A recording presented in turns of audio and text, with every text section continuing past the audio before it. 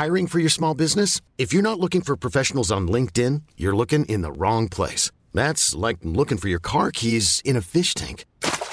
LinkedIn helps you hire professionals you can't find anywhere else, even those who aren't actively searching for a new job but might be open to the perfect role. In a given month, over 70% of LinkedIn users don't even visit other leading job sites. So start looking in the right place. With LinkedIn, you can hire professionals like a professional. Post your free job on linkedin.com/achieve today. A couple of weeks ago, I wrote what I thought was the definitive guide to how to sign off an email and was confident that I'd laid the matter to rest. Yet I've just received an email that's given me pause. It was signed off Audere est facere, which is the motto of the Tottenham Hotspur Football Club and means to dare is to do.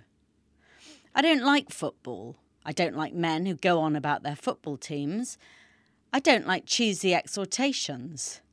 I don't understand Latin. But there's something about this that appeals to me. In fact, I find myself strangely drawn to other football mottos. I like Berry's motto, Vincit omnia industria. Hard work overcomes everything. And I like Blackburn Rovers, Arte e labore, by skill and hard work even more. Schools have some stirring mottos too. A couple of years ago, Gordon Brown was much mocked for quoting his motto, Usque conabor, I will try harder. Yet it seems to me that this is the best possible advice for every school child and for every Prime Minister. An even better motto is the startlingly honest Nous maintiendrons, which is French for we will keep on keeping on. These mottos, though wonderful things in themselves, have a lot to answer for. The Victorians who thought them up were unwittingly laying the foundation stone for some of the most questionable practices in management.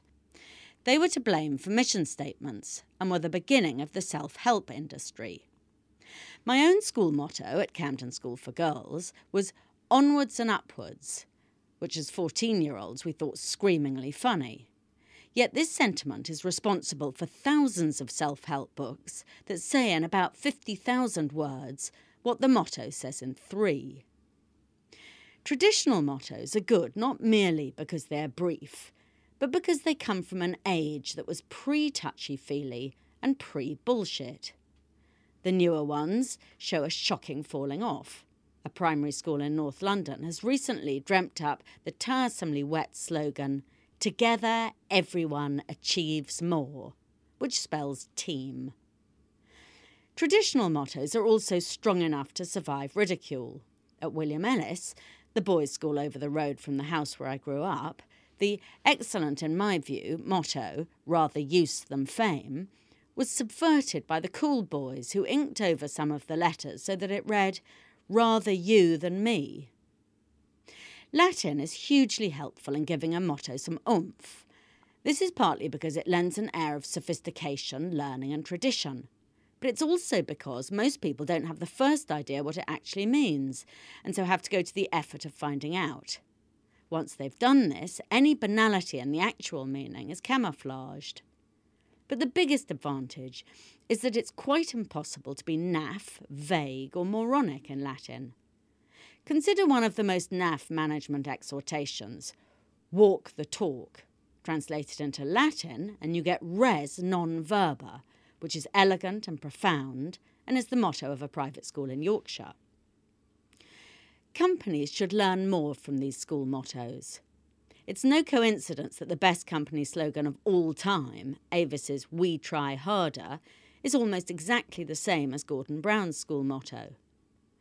The motto of Eton College, Floreat Etona, or May Eton Flourish, might be sickeningly self-serving for a school in which boys still mince about in tailcoats, but would do nicely in the corporate world, where making a company flourish is what the game is all about. Floreat FT has rather a good ring to it. This leads me to suggest that all mission statements should be translated into Latin, and any that proved impossible to translate should be scrapped. We aim to add value to our external shareholders, would have left a man in a toga scratching his head, and therefore has no place in the modern world either. I've decided that I need a motto for the top of this column and the bottom of my emails.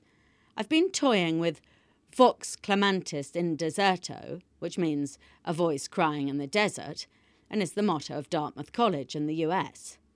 But I think it's a bit self-important and not right anyway, as I'm neither crying nor in a desert. So instead, I've created my own. In English, it is to call a spade, but I've just got someone to translate it into Latin for me, and I'm quite delighted by the result. Nomina Rutrum Rutrum.